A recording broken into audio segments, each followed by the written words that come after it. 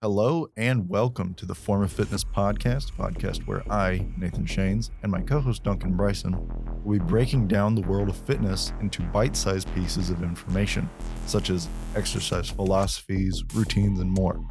We're glad you're along for the journey, and we hope you enjoy the show. What's up, guys? Welcome back to the Form of Fitness podcast. I'm joined by Duncan today, and we're going to be talking about how to row. You may think you're doing it right, but you might be doing it wrong. So go ahead, Duncan. Yeah, so I think that we need to clarify real quick that we're talking about rowing is in the rowing machine. We're not so much talking about dumbbell rowing. That's a completely different thing. Mm-hmm. And there's a lot of different forms of cardio that we do that we really don't do correctly, and we don't question it either. I just see this a lot whenever I go into the gym. Even if I go into like a CrossFit gym, a lot of people who hop on the rower just don't do it efficiently. And then at that point, if you're doing this for a competition or as part of a workout, you're not getting an accurate representation of your strength and your aerobic capacity just because you're not doing it efficiently. Yeah. It's kind of like you being weaker at squats just because your form's bad.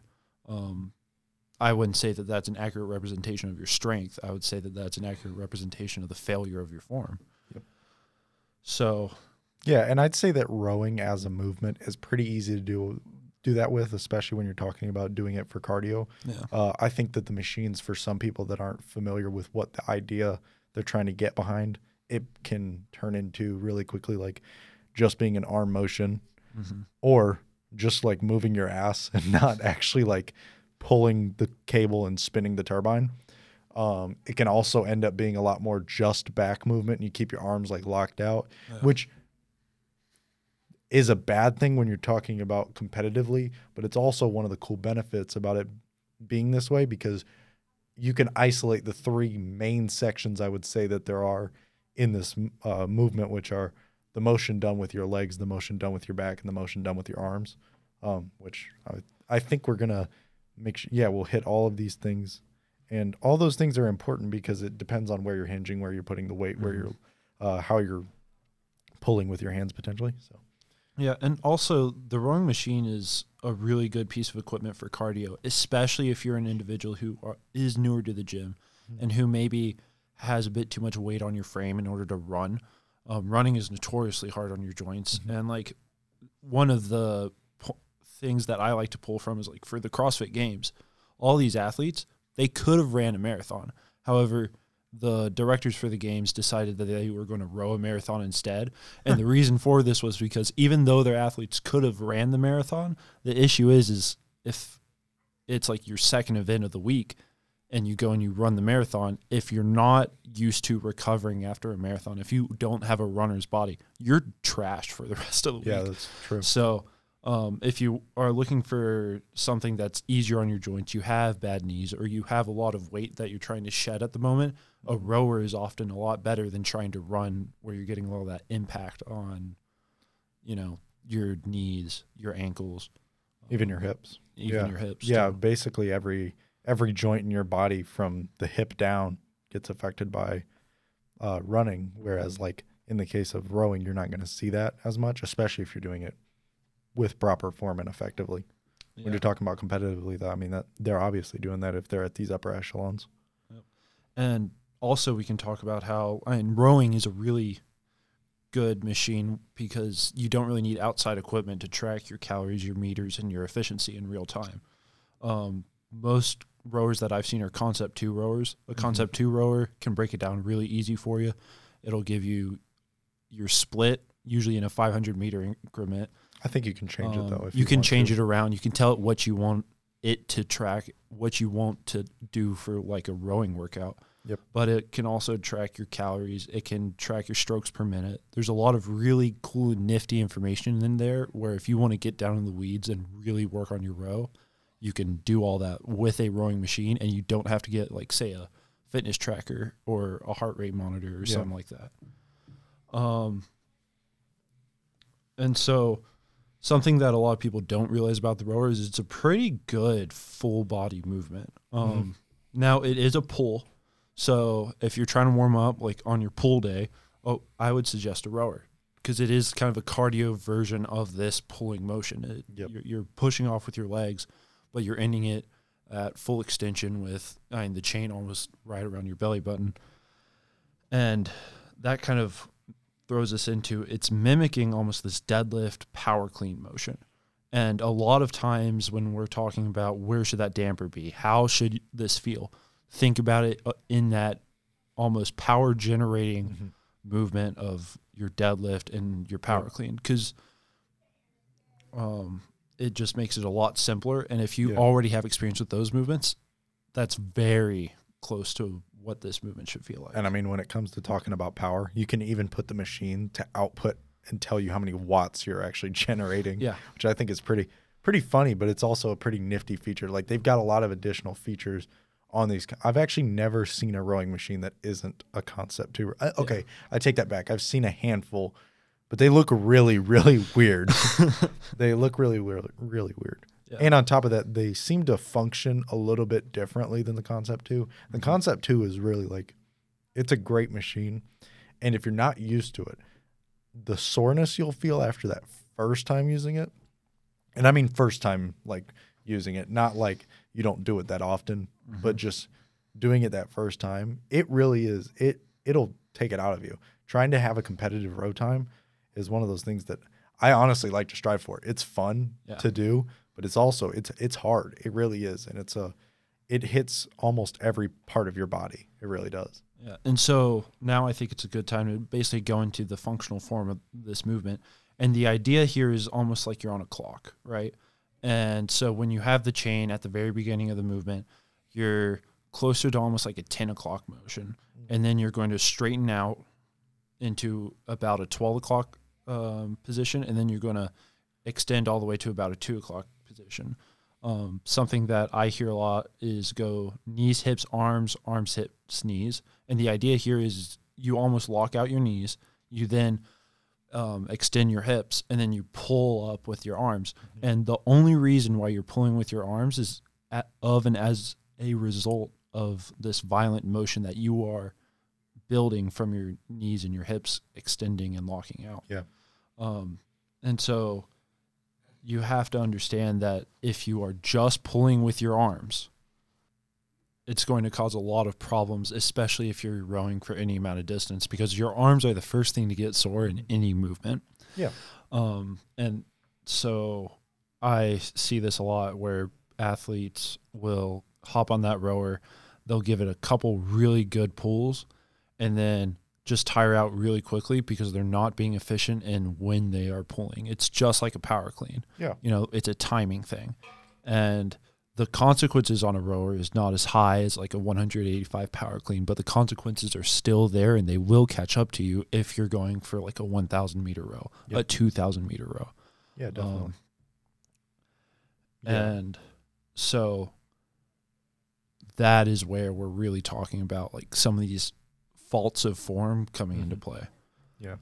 The way I like to think about it is when I'm doing it, I think the first set of muscles I really need to activate is my legs. Everything else should stay tight until I've extended through the legs.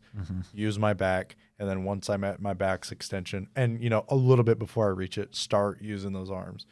Legs, back, arms, right? And in that progression, you should realize that your legs are the muscles that should be able to handle the most amount of endurance.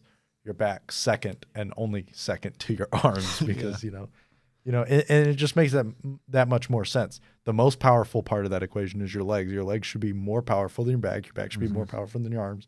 And then your arms are really just the finisher to it. And it's all about draining as much energy out of that singular motion from this 10 o'clock position to that 2 o'clock position. You want to pull that cord as far as you can, as efficiently you can, and as fast as you can. That's what creates the most power. That's what creates the most speed. Yep. And so then we can start talking about, like, what are the goal times? What is something that I should be focusing on as like a 500, 1,000, and 2,000 meter benchmark for my rower? So the male times here that I have pulled up is for a 500 meter row, about a minute and 35 seconds and 0.4. For a 1,000 meter row for a male, 3 minutes and 8 seconds. 0.4. And if you do that math, you're going to realize that that's not even double the time. It's a little bit less than double. However, you do have to understand that on these machines, getting going is harder than maintaining. Yep. And so it does make sense that most male athletes between 500 and 1,000 meters actually get a little bit faster in their per pace. Shaving about 2 seconds is what the method tell you. Yeah. And so this makes sense once you understand that it takes a bit to get going. Yeah. And once you do, you're traveling faster, essentially. Yep. And if you think about like water mechanics, if you've ever been on canoe, this makes sense again. Yep. Coasting, basically. You're using coasting energy, Yep. and you're breaking a kinetic, a kinetic friction as opposed to a static friction. It's a lot easier. There's less, and if you were to resistance. Stop rowing, the rowing machine is going to keep counting meters even though you've stopped pulling. So then that leads us to the 2,000 meter row time for a man, and that's 6 minutes, 38 seconds, 0.8. For females, it's 158.4 for the 500 meter row, 342.4 for the 1,000 meter row. Again, notice that the 1,000 meter row is not double. It's slightly less than double the time for a 500 meter row. And then for the 2,000 meter row, it's 739.5. These times can feel a little daunting. However, I would say that your row time and your run time should be pretty similar outside of like joint issues. So like my 1,600 meter row is about the same as my 1,600 meter run. And this translates for most people. However, like if their joints aren't perfect or their running form isn't great, but their rowing form is, like these things will cause discrepancies. However, like when you think about rowing, especially like stature and height is going to make it easier for you to row just because you're getting more efficiency out of a pull. And so then we can talk about drills and practices. So something that I really like to do just to even warm up on the rower and just get myself to like think straight is to isolate my legs, hips, and arms in each movement and do about 10 reps of each. And so this is kind of almost like a burner warm up for a weight lift. You're just going to extend your legs 10 times, and then you're going to stay in that legs locked out position and extend your hips 10 times, and then you're going to stay in that kind of lean to back position, and you're going to pull with your arms 10 times. And so what this does is it helps to train your body and your mind to know what the individual steps are. That way you can more easily and effectively put them together and sequence them correctly instead of just knees, hips, arms, or slightly extending your hips while extending your knees and then also pulling slamming through the motion, but not really getting it correctly. Another thing is that you can do, and this is more to help decrease your overall time on the rower, is to do blank meter repeats. So my recommendation is to go for at least 4 of whatever distance that you're trying to get. For like a 500 meter, if that was your focus, I would say look for like a 250 meter row for 4 reps. And the goal here is to try to keep the time to complete constant. What this will help you do is basically develop your endurance. So if you are going really fast on these repeats, it should feel exhausting. And then you want to rest about 1 to 1 and then get right back to it. If you've ever ran and you've done like hill repeats or anything like that, this is a very similar concept. And it shouldn't be foreign to you. Yeah. However, I find that it helps a lot because it's really getting your body to understand this is the pace that I need to be going the whole time. Yep. And it can also build some good confidence too. Yeah. It'll get you comfortable at the motion, and it also gets you comfortable at the pace. It's kind of like essentially running at tempo with other people to an extent, is that you're learning the constant. You're making more things constant, which makes you more comfortable, more confident, et cetera, et cetera. Yeah, and talking about consistency, the next thing that we can do to help our rowing time and our rowing efficiency is what I like to call tempo rowing. So if you've ever seen people row in the real world, they never row at this breakneck, all-out pace. And most of that's because they're kind of on a team and they're working together. But even like if you think about a kayak or a canoe, you're never just paddling really fast constantly. You're kind of doing this methodical movement. And so I like to think about this, and I have a small musical background, so I like to row in 3 time. And so that for me, that feels like 1. If 1 is my pull, then I have 2 and 3 to rest. And it's just 1, 2, 3, 1, 2, 3. And those 2 seconds, I'm breathing in, and that 1, as I pull, I'm breathing out. And so this helps you, especially if you have a weightlifting background, control your breathing, and it puts it into a frame of reference where, oh, this is just like when I lift. You know, when I lift, right before that preparation, I have to breathe in. And then as I, complete the squat, complete the deadlift, complete the bench press, I'm breathing out. It's very similar here. You breathe out as you push your feet into the rower and you're extending, and then you get to breathe in as you're recovering. This also, it can be coupled with keeping your power curve like a bell. So I know that, people in my age were less and less accustomed to the notion of a bell curve. Now that I'm in college, I've discovered the bell curve, and that some professors still like to keep everyone either near the average or close to right under. However, you won't, again, use the rower's resources. And one of the resources is this watt graph, or also there's a pounds force graph, which will look basically the same if you look at them while you're rowing. And the idea here is you want this force that you are exerting on the rower to peak out towards the middle and be lowest at the beginning and at the end. Yep. You don't want it to spike up real hard and then crash real hard. Because the issue with this is oftentimes you're expending a lot of energy in order to accomplish that really sharp spike, and that's not maintainable. But you also want to make sure that you are not just creating this really low curve either, because at the same time, you want to be able to get places. You want to be able to push meters. So you're basically looking almost for like a parabolic shape, or maybe a little bit more of like a bell curve shape. Yeah. But you don't want to have anything too extreme on either end. Yep.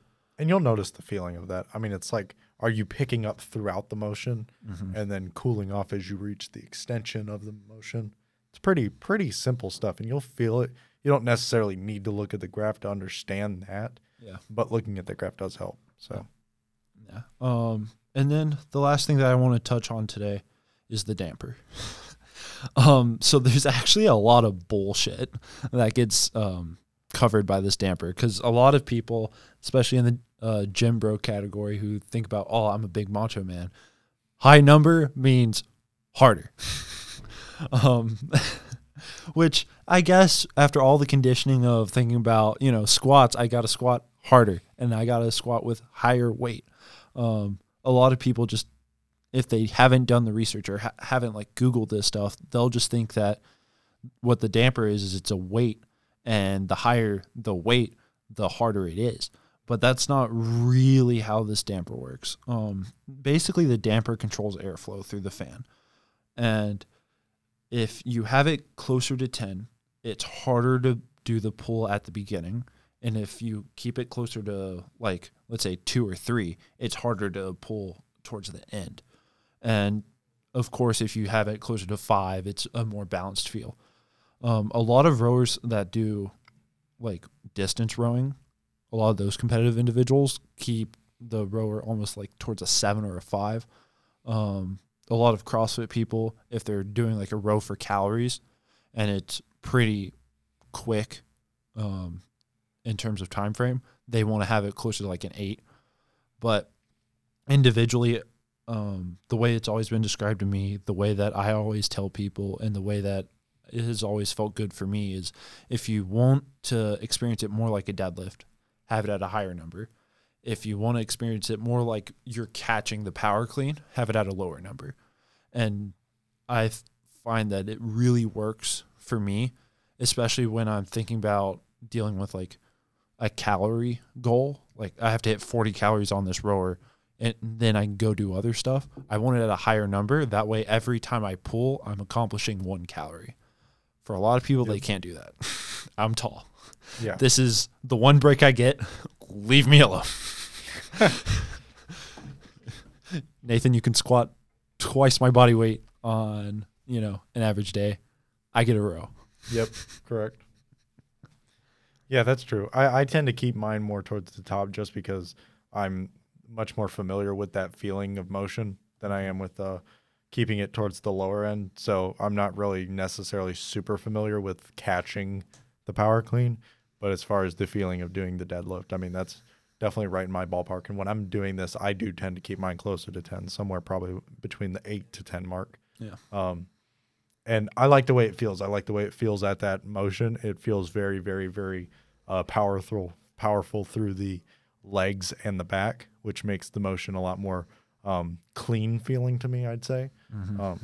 But again, that's up to you depending on how you want to row and where you want that the power of the motion to be at. So you got anything else you need to add about rowing? No, sir. I think we've touched everything you can touch about the rowing machine. I think we've hit everything.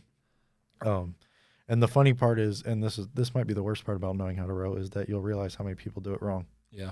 And then you get to you see fails compilations, like the amount of people that are just like I saw a guy just sliding the seat back and forth without moving his arms. I was like, does that feel like you're working out? You know what I'm saying? Like at some point you got to say, this really doesn't feel like I'm working out. There's no resistance to what I'm doing. Yeah. So, but yeah, that is everything that we've got to offer you guys about rowing. And any more questions, YouTube's got the answers. Yep. So, all right. We'll see you guys next time. See ya.